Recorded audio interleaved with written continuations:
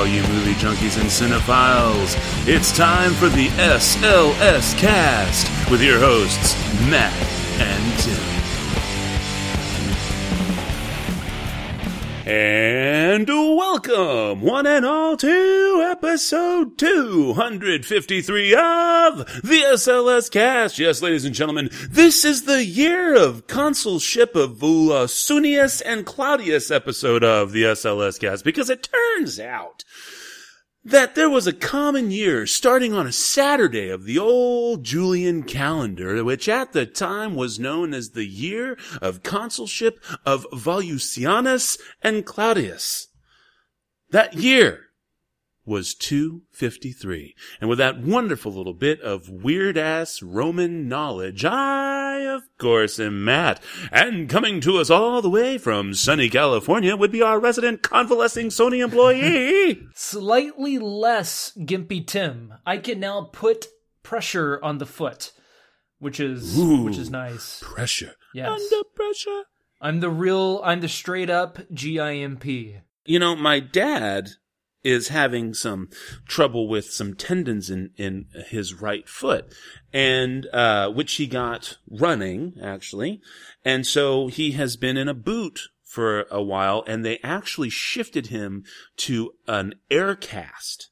And it literally is like, okay, now do you remember when you were like 9 or 10 years old, Tim? Mm-hmm. Remember back to the halcyon days of the Game Boy Color and Pokemon Red Yellow, right? Yeah, I didn't have it.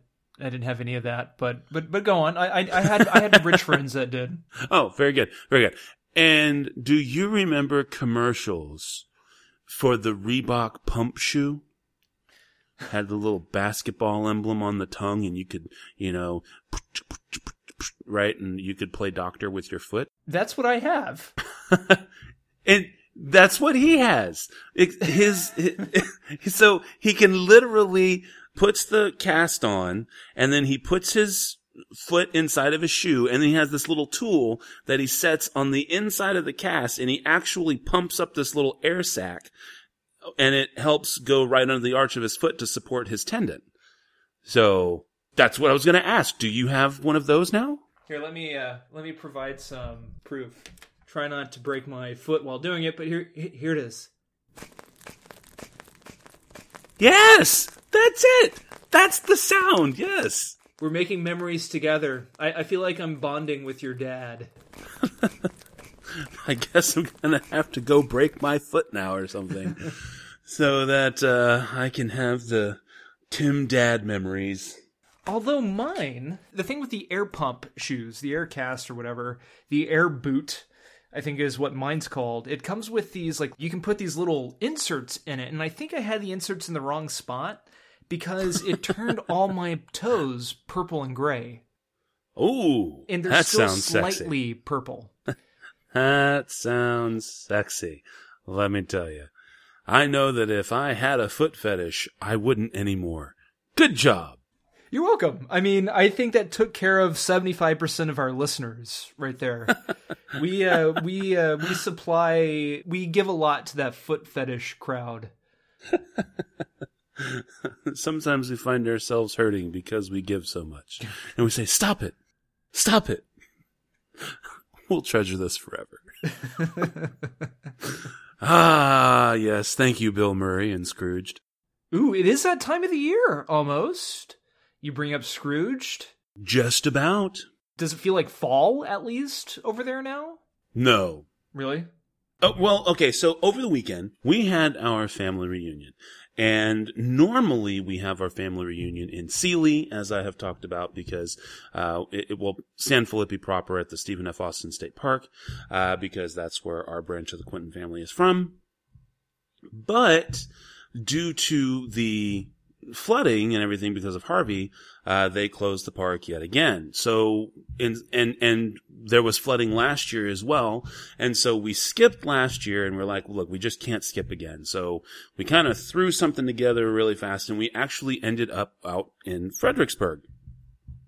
And so we're up in the hill country where all the wineries are. And oh my God, it's like the Vegas Strip but just wineries. It's like winery after winery after winery. They had winery tour buses of varying sizes and degrees. But yeah, so we ended up out there. Was that your first time going to Fredericksburg? Yes. I've been out to Blanco before. Yeah. Because I have family that lives out there, but I've never actually gone beyond that. Oh. And so, yeah, there's this wonderful little Jellystone, camping park that's out there. And we had a great time staying there. The kids got to meet Yogi Bear. And, we took the whole family, packed the dog, all of our families met up there, and then we actually went to LBJ State Park instead and had our actual family reunion proper there at the state park. LBJ was born in the town right by Fredericksburg. Correct. Yes, he was born in Johnson City. But, yeah, so it was beautiful. Oh, man, the facilities out there are beautiful. It's right on the Pedernales River. Super gorgeous, and we had a great time. And it was so wonderful because it was actually relatively cool. You know, on Friday it was in the low 60s, and on Saturday the high was like 68 or 69.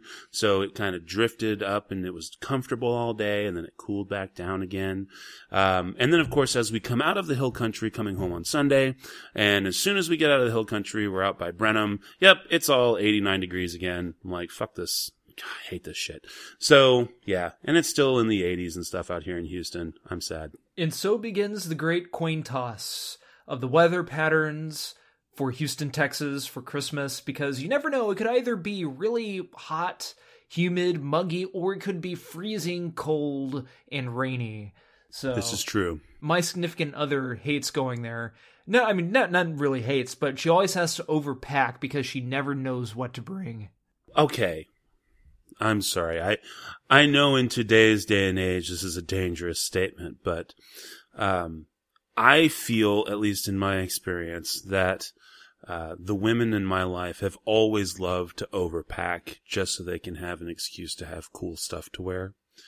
I mean, if we want to blame it on the weather, that's fine, but I feel like that's a bit of a cop-out. Keep in mind, folks, this is virtually the same thing Matt said last week when we were talking about who planted the sex toy in our closet. The head honcho, that's right. The super head honcho. That's right. How was the episode received over there in Timland?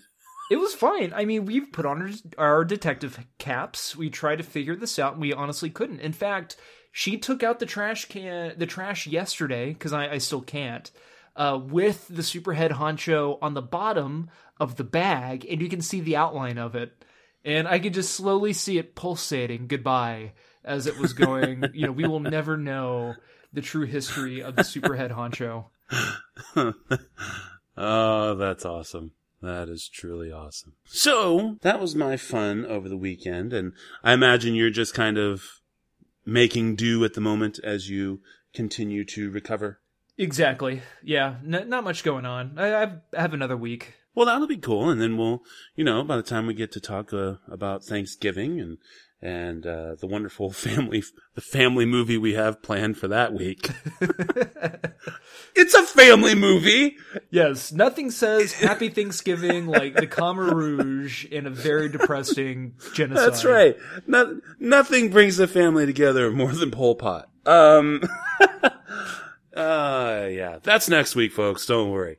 Anyway, I guess, should we go ahead and look into the old mail sack? Check that mail sack, check it good. Check that mail sack like you should. Oh no! We suck again!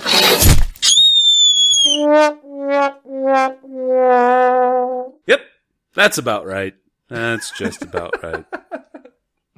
Spoiler alert, it's probably going to be the same for next week, too.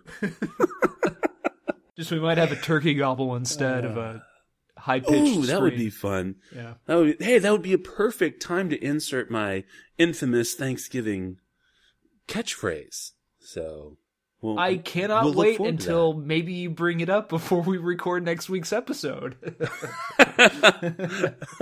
I'm sure we can work something out. All right. Well, as usual, folks, we really do want to hear from you. So please, please, please, send us an email to the show at slscast.com. And if you would like to follow us on Twitter, we would love to hear from you there as well. You can do that by following us at the SLScast. So, how about we do some news? Haven't done that for a while. You want to do some news? Yeah, let's do it. Here we go, folks. It's the news.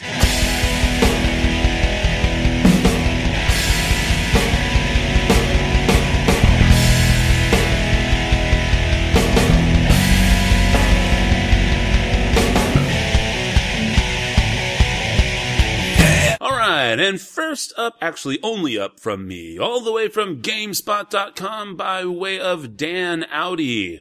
Justice League star Jason Momoa confirms he will star in The Crow reboot. That's right, folks, you heard that right. Last month it was reported that the long-awaited reboot... Well, I don't know about long-awaited. Oh, sorry, let me just go ahead and read this here. Last month, it was reported that the long-awaited reboot of cult 90s comic book movie The Crow, currently known as The Crow Reborn, will start pre-production early next year. Aquaman star Jason Momoa has been attached to the project for some time, but a series of delays had left it unclear as to whether he would still star. However, Momoa has now all but confirmed his involvement. The actor took to Instagram to post an illustrated picture of the character of the Crow with the caption addressed to director Corin Hardy. It reads, quote, "I've been waiting for so long. At Corin Hardy, let's do this, brother," end quote. In response, Hardy posted an image of himself and Momoa with the caption, quote, "Two-headed monster, croc," end quote there. All right, so thoughts. Me, I really, really don't think that we need a reboot of The Crow. I mean, The Crow was made for the MTV audience of the early 90s, pretty much. It was. And it was based off of a graphic novel, and we've seen the whole comic book genre, the graphic novel genre completely take off in film, and I really think that The Crow should be a celebration of the roots of that and remain as such. And don't get me wrong, there's already been sequels and stuff. I wouldn't even necessarily have a problem with it being something along the lines of just a sequel that's taken place years later in canon. I mean, if you're really that desperate to make another Crow movie, then do so. But there just really doesn't need to be a reboot.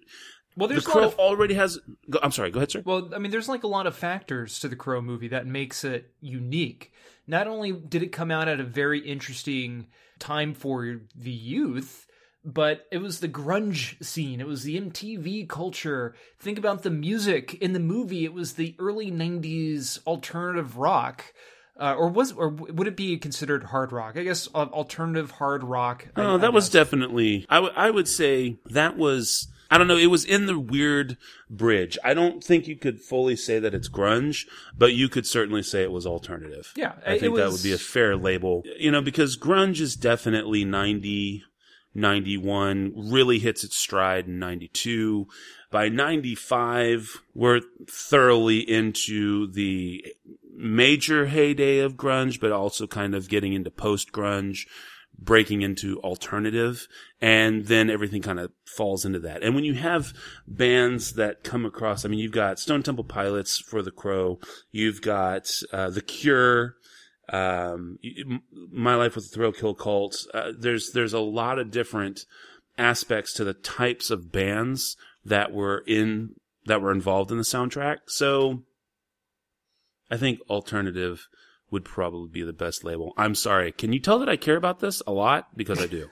And well, it's like, what kind of music are they going to use now? I mean, there's not new, or we're going to use the newer Cure songs. I mean, it's just like, it's a product of its time that works still now because it was well made at the time. Just because an older movie was well made around the time when you were a kid or when you were younger, you know, during your most formative years, it doesn't mean that we have to remake it or redo it. You know, I agree with you, though. It needs to be a sequel, at least. Yeah, if they do have to reboot it all the way, then they may as well go ahead and use The Cure again, but they must use Friday I'm in Love. I'm just, no, seriously. But, and again, I can see why, though, that they might want to look into a reboot, because the sequel potential for The Crow is in and of itself infinite, because the idea behind The Crow is that, a tormented soul gets to come back, exact revenge, whatever. And so it can be a different person every time. But also the sequels for The Crow were dodgy at best and generally pretty laughable on the whole. Although you could kind of go every other. So like 3 was decent, 5 was decent, 2 and 4 were pretty craptastical. Look what you did to me this fun. Should have done a joke. Huh? I don't know what you're talking about. Talking about this fucking tattoo you gave me. Look at this shit. It's a crow. You goddamn right, it's a crow. Did I ask you for a fucking bird on my chest? I was going from the fucking design that you gave me.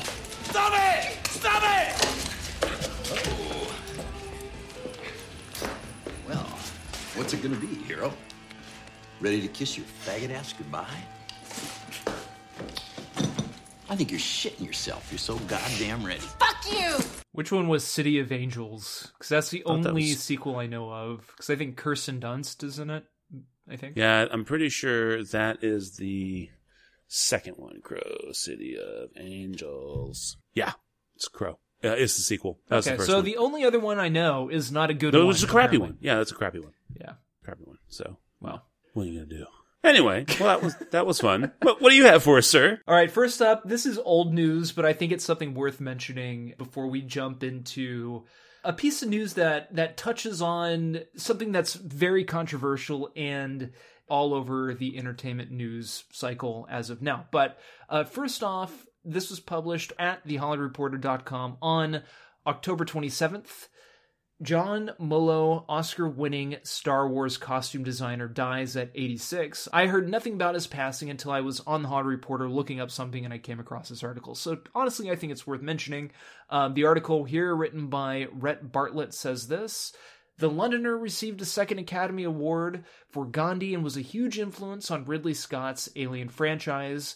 John Mullo, the costume designer who brought to life Ralphie McQuarrie in George Lucas's conceptual vision for Star Wars, has died. He was 86. His death was reported in the Times of London. A military history expert, Mullo had never seen a science fiction film before, agreeing to meet with Lucas, who was planning his third feature after his Oscar-nominated American Graffiti, saying, quote, "We discussed a few concepts when I joined the team, and George had a clear vision of what he was looking for. He liked the idea of the baddies having a fascist look about them, with the heroes reflecting the look of heroes of the American Wild West," end quote, Mullo told StarWarsHelmets.com. With McQuarrie's sketches and a meager budget of $1,173 for one costume, the London-born Mullo began shaping and fine-tuning Darth Vader's image through his knowledge of World War I trench armor and Nazi helmets, ultimately creating the look of one of cinema's most memorable villains. His military influence is also visible in the regalia worn by the crew of the Death Star. Star Wars went on to become the highest-grossing film of 1997 and received 10 Oscar nominations and a Special Achievement Award. Mullo won for Best Costume Design. Quote, "As you see, the costumes from Star Wars are really not so much costumes as a bit of plumbing and general automobile engineering," end quote, he said upon receiving his Oscar, flanked by his creations of Darth Vader, Princess Leia, and stormtroopers. The article does go on from there. He talks about being an advisor on Nicholas and Alexandra, as well as Barry Lyndon. So I thought that was definitely worth mentioning, because next up, via Variety.com, an article published on November 10th, written by Brett Lang, replacing Kevin Spacey on All the Money in the World will cost millions. I believe we all know what is going on. I don't know if we really need to go into too much detail of why this is a big deal and why Kevin Spacey is being replaced. I'm sure you could read any any article that is on the front page of any other entertainment news website, because you will be able to find that information there. But this article, again, replacing Kevin Spacey on All the Money in the World Will Cost Millions, says this: Ridley Scott's decision to fire embattled actor Kevin Spacey and replace him with Christopher Plummer comes at a financial risk and carries a significant price tag as the director races to finish All the Money in the World ahead of its planned December 22nd release date. It's an unprecedented move, one that's full of logistical challenges as well as added unexpected costs for reshoots, post-production, and the creation of new marketing materials. Some marketers estimate that the creation of new trailers, posters, in-theater standees, and additional advertising campaigns could total millions once rush fees and takedowns costs are added up. Despite the headaches and hit to the wallet, it's a step that Scott and the film's financiers, Imperative Entertainment, deemed necessary in the wake of several sexual assault and harassment allegations against Spacey, who plays billionaire J. Paul Getty in the picture. They felt that continuing on the project with Spacey's name above the title would cloud its Oscar hopes and doom its commercial prospects. As it is, All the Money in the World, which centers on the kidnapping of Getty's grandson, is a difficult sell in a film that needs critical goodwill if it's going to succeed. Though Sony and Imperative toyed with moving the picture to 2018, they are eager to have it debut in advance of Danny Boyle's Trust, an FX series that also revolves around the Getty kidnapping and airs in January. The article does go on from there for quite a bit more. It talks more about the budget. They're bringing in, of course, Christopher Plummer to replace Kevin Spacey. Originally, I thought this was pretty interesting. Originally, Christopher Plummer was Ridley Scott's first choice to play Getty. But the studio was like, no, we need a higher caliber actor. And so that is why Kevin Spacey was cast. But what's great is that they're able to bring in Christopher Plummer, who's not going to need as much makeup or prosthetics because he already kind of looks like the guy, which is probably why Ridley Scott wanted him to play it. It's pretty interesting. Matt, what do you think about all this? About Christopher Plummer coming in, about Ridley Scott wanting to shoot all of the scenes in 2 weeks in time for its December 22nd release, and all this money that they're putting into the film? Do you think it's worth it? To be honest, I don't know. It sounds pretty much like the cost-benefit analysis is just that instead of throwing good money after bad, it would just be cheaper to go ahead and use Christopher Plummer and, have a crunch now and still get the movie out and potentially do very well. Christopher Plummer is no slouch when it comes to the work that he has done. At the same time, they're also fighting against the clock for, as they mentioned, for the other series that's coming and award season and everything else. So I guess in their minds it must be worth it. So the rest of the project must also be strong enough that they're willing to go these extra steps in order to get something out there. I'm curious to see what the end product will be because they think it's worth it. It remains to be seen, though, whether or not the rush will prove to be fatal regardless. And then not only will they have lost all the money, but they'll have lost the additional money that they spent scrambling to replace this stuff. At the end of the day, I'm kind of torn. Because when it comes to things like what's been happening with Kevin Spacey, obviously, with Weinstein, and now, just over the weekend, everything's come to light through New York Times, regarding Louis C.K. I get it. We don't want to send a message that it's okay to do the things that they've done. But at the same time, there are more than just the one person involved. There are, tons of other actors, actresses, production, the crews, all these other people who have invested a lot of their time and effort. Studios have expended a lot of money on these things. And so it's kind of like, I would like to see these projects come to fruition, with a delay, without a delay, it doesn't matter. Not so much because I want it to be okay that these people did bad things, but because the fact that they're good at their job will then salvage the rest of the project so that all of these other people will not have done everything for nothing. And do we, continue to support their fame and their celebrity and allow them a pass? No. I think that they definitely need to atone for what they've done, and what that atonement should be, well, only time will tell. But to merely just rip everything away and just destroy everything that these people have done and ruin the potential for all of the things that they had ongoing, well, that I don't know that that's necessarily the answer either. So I will at least, I guess at the end of the day, I will at least be curious to see how this all turns out, and I hope that Christopher Plummer's work is well received. My only concern is them rushing. Exactly. But I think the movie would be perceived better with Kevin Spacey not in the movie. No, and again, and this is not a defense of what Kevin Spacey has done. And I want to be 100% clear about that. It's not to support him. Right. It's okay. It's kind of like this is the best analogy that I have. Let's say that you know somebody who's an asshole, okay? Complete jerk, horrible human being, all right? But damn it, they're just a really good cashier, okay?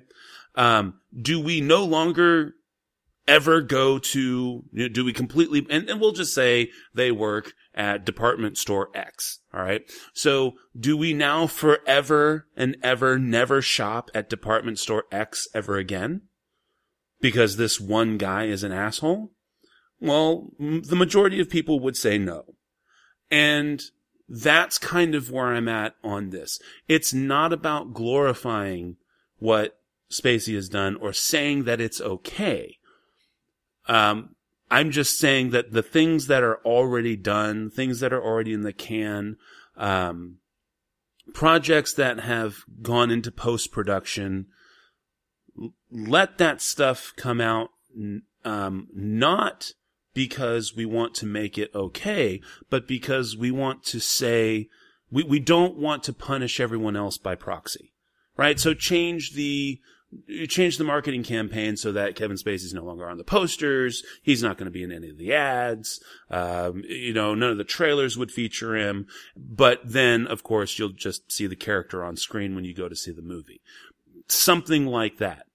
I realize that's not ideal. I'm just, it just really sucks that there are a lot of people, like the entirety of season 6 of House of Cards is gone, right? So all these people have literally just lost everything.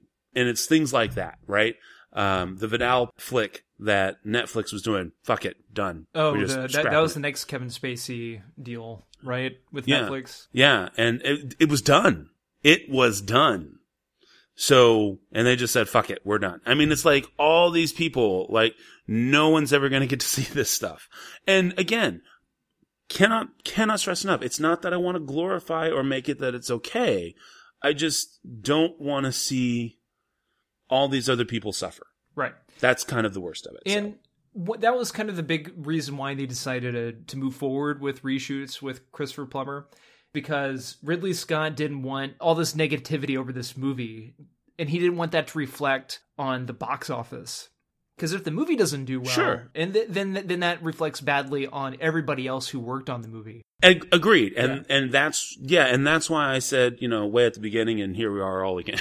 I guess I've talked in circles for like 6 minutes now. I'm sorry. No, but I mean, and that's why I said I'm definitely interested in seeing how it turns out. Mm-hmm. But like you, I am concerned that the rush job will make it will make it worse. Again, that was via Variety.com, the article that I read a little bit of. Replacing Kevin Spacey on All the Money in the World will cost millions. But it does go into more detail about the insurance aspects. A lot of people were wondering, doesn't insurance cover this? Nope. It does not, but apparently there is a type of insurance called disgrace coverage, which apparently this movie didn't have. But going forward, I'm sure they will. Do check it out. It's a very interesting thing that's still developing now. Let us know what you think. I think this is pretty fascinating. Right on. Same here. All right, well then let's go ahead and get to the movies. What do you say, sir? Let's do it. Here we go, folks. It's the movies.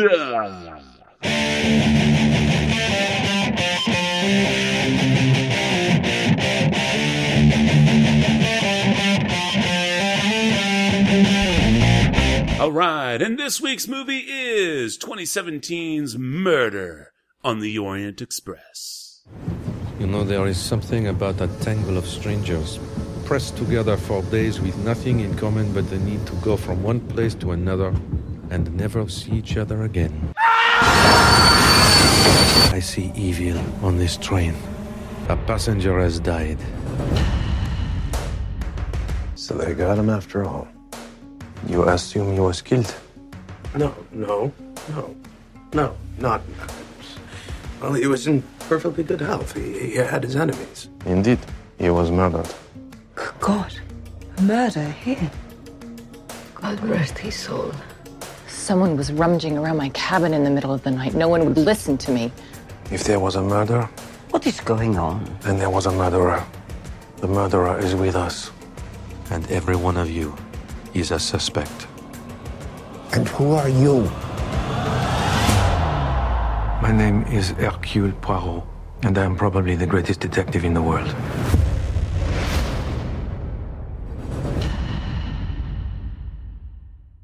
All right. It is, of course, 2017 American mystery drama film. It's directed by Kenneth Branagh, with a screenplay by Michael Green. This is, of course, based on the 1934 novel of the same name by Agatha Christie. And what we have here is Kenneth Branagh, who's also, as I just mentioned, the director, plays the famous Belgian detective Hercule Poirot.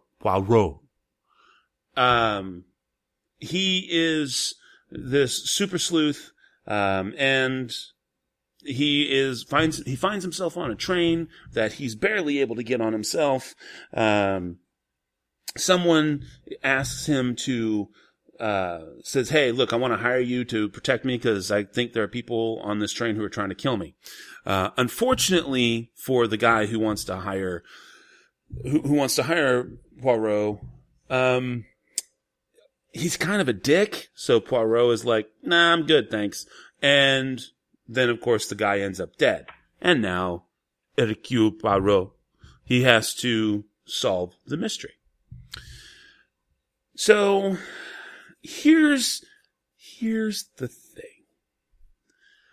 The movie is very, very stylishly shot. If there is one thing that we can say that Kenneth Branagh knows how to do, is he knows how to coordinate with a cinematographer so that each shot, every selection, is exactly what the period is calling for. So he understands how to draw everything out of the narrative, from costuming to the lighting to all of these things. But the problem is that the story he's working with is literally 83 years old. And we have moved so far beyond the style of writing and the way that mysteries and murder mysteries are resolved and given to us and consumed, that even despite Branagh's talent, both in front of and behind the camera, there's only so much he can do. And he had a really good idea, and you can see it in the screenplay, is that we shift the focus from we shift the focus from the people on the train, right? All of the suspects, all right? The suspects who are, Penelope Cruz, Willem Dafoe, Judi Dench, Josh Gad, Derek Jacobi, Leslie Odom Jr., Michelle Pfeiffer, Daisy Ridley, right?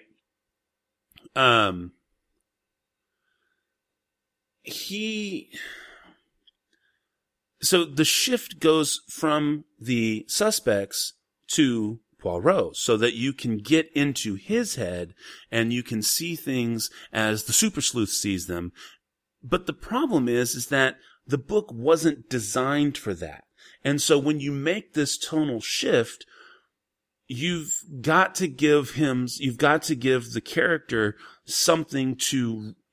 lots of things to really work with. And that's not there. So instead of having this super sleuth really have to shuffle through all the myriad details and clues to come up with this super stunning finale, what we have is a guy who just is like the smartest guy in the room for the sake of being the smartest guy in the room, with a bunch of flat characters. Acted well. All of the actors and actresses involved do a great job. It's just that the characters themselves come out flat because the focus is shifted to Poirot. Not to mention that this is kind of like this is one of the, quote, oldest tricks in the book. I'm going to stop right here for just a second so that I can give you my score. My score on this ekes in at a 3 out of 5. I mean, it's a likable movie mainly because I like the cast, I like the director, and I like the look. But I can't give it any more than that because of the following, which is the spoiler that I'm about to give. This is like the original trick of the old style of writing, where clues are withheld and information is withheld for the sake of making the detective smarter than the reader. Now, in 1934, the only person that they had to really build off of in this regard, outside of the very, very early work of Edgar Allan Poe, is, of course, Arthur Conan Doyle.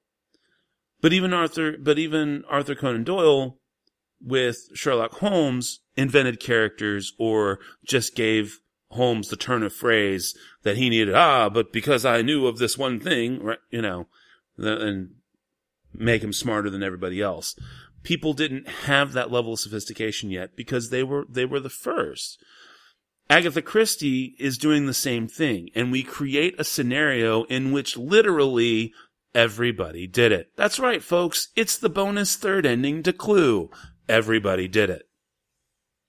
And especially knowing this going in, you're going to need a way to really build up to this in such a fashion that it makes it worth it for the payoff.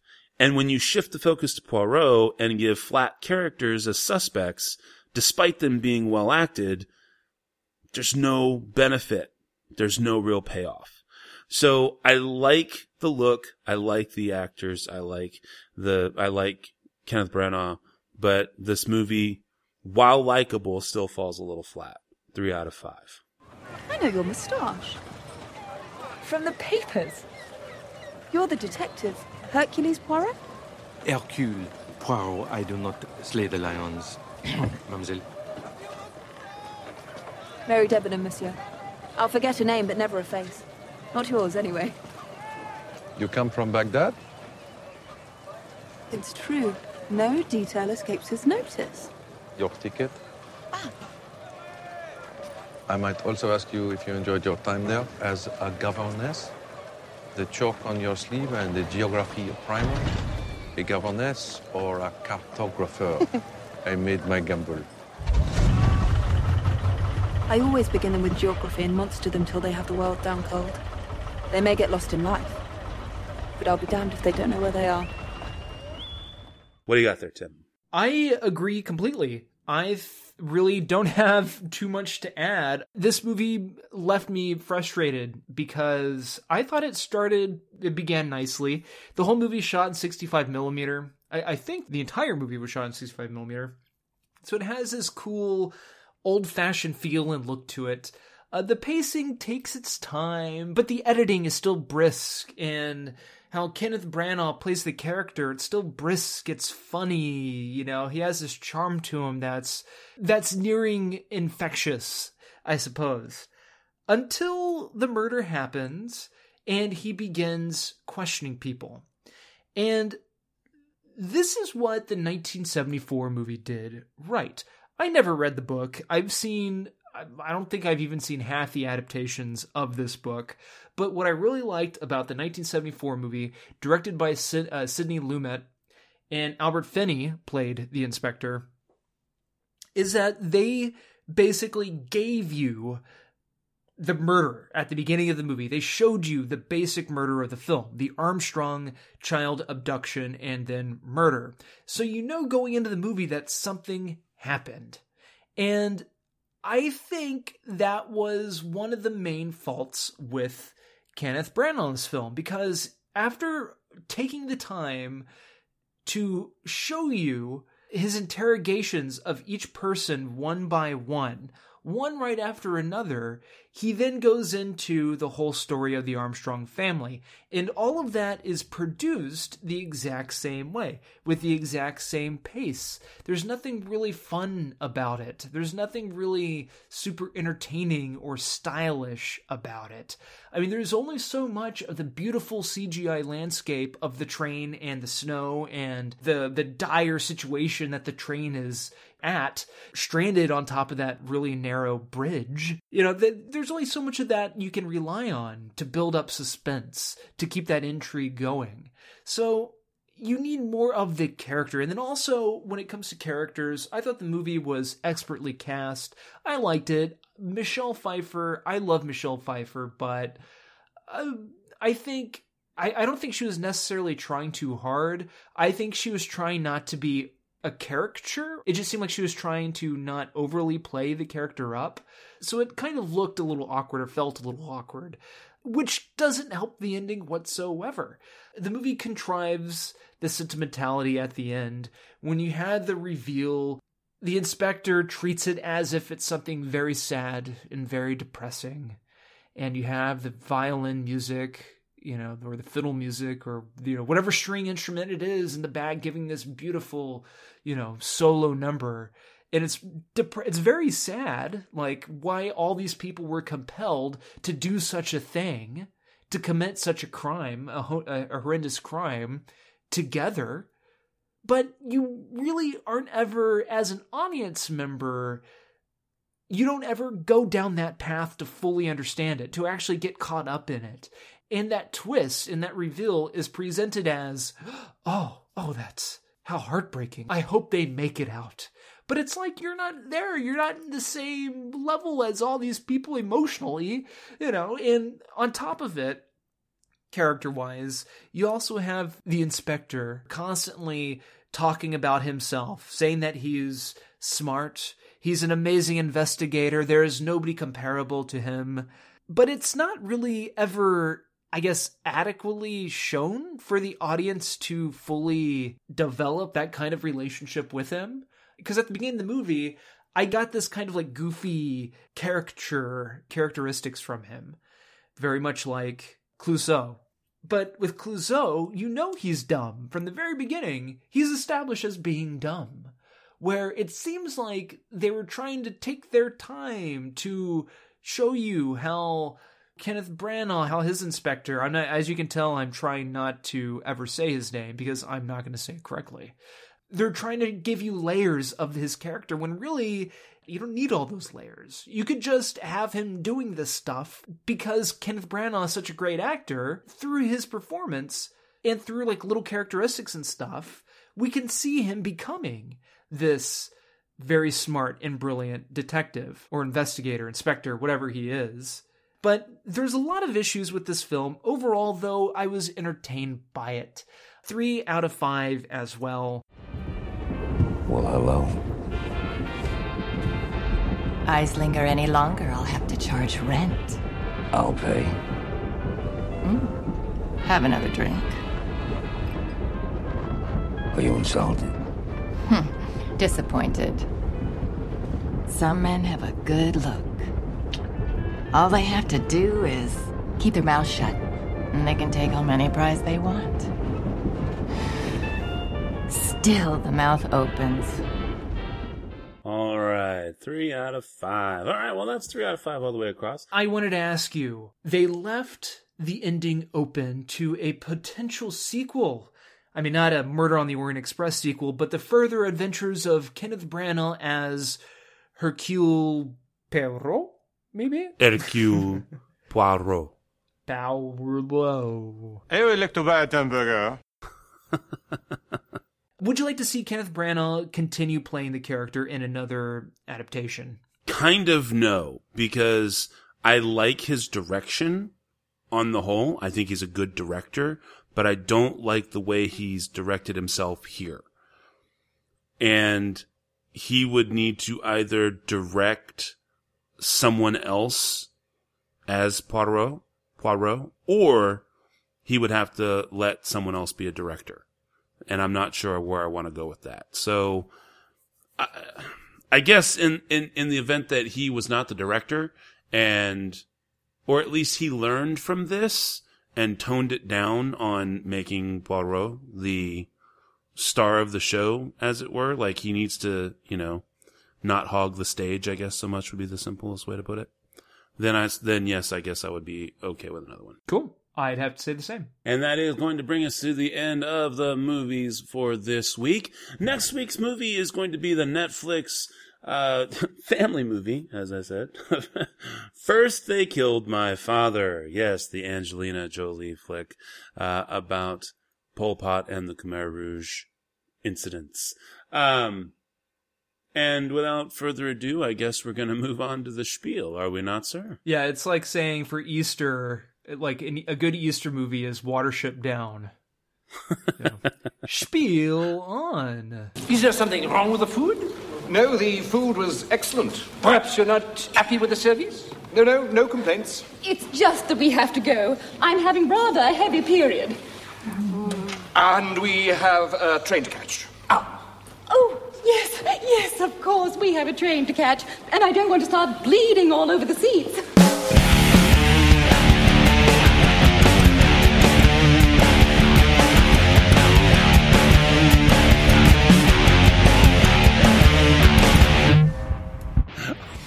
All right.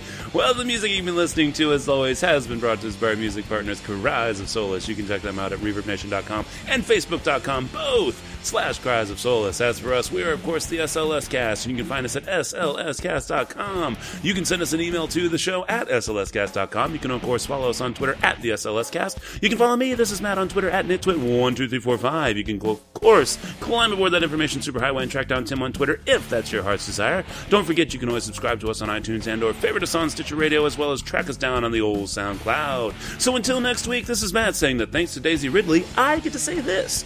It's one thing for other people to see potential in you, and it's quite another for you to understand that and see it in yourself. Take care, cinephiles, and we'll talk at you again next week.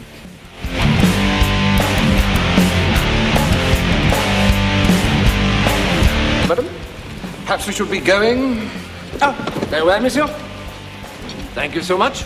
So nice to see you. And I hope very much we will see you again very soon. Au revoir, monsieur.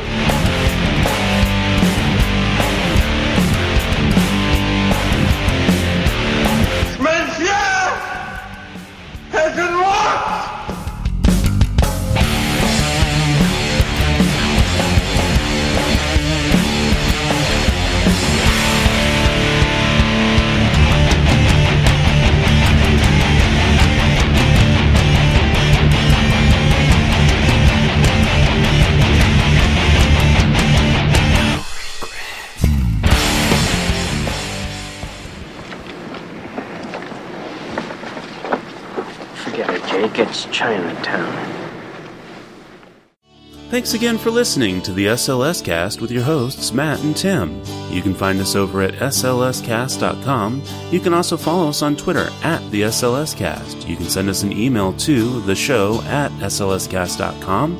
And of course, you can always subscribe to us on iTunes and or favorite us on Stitcher Radio. Thanks again for listening.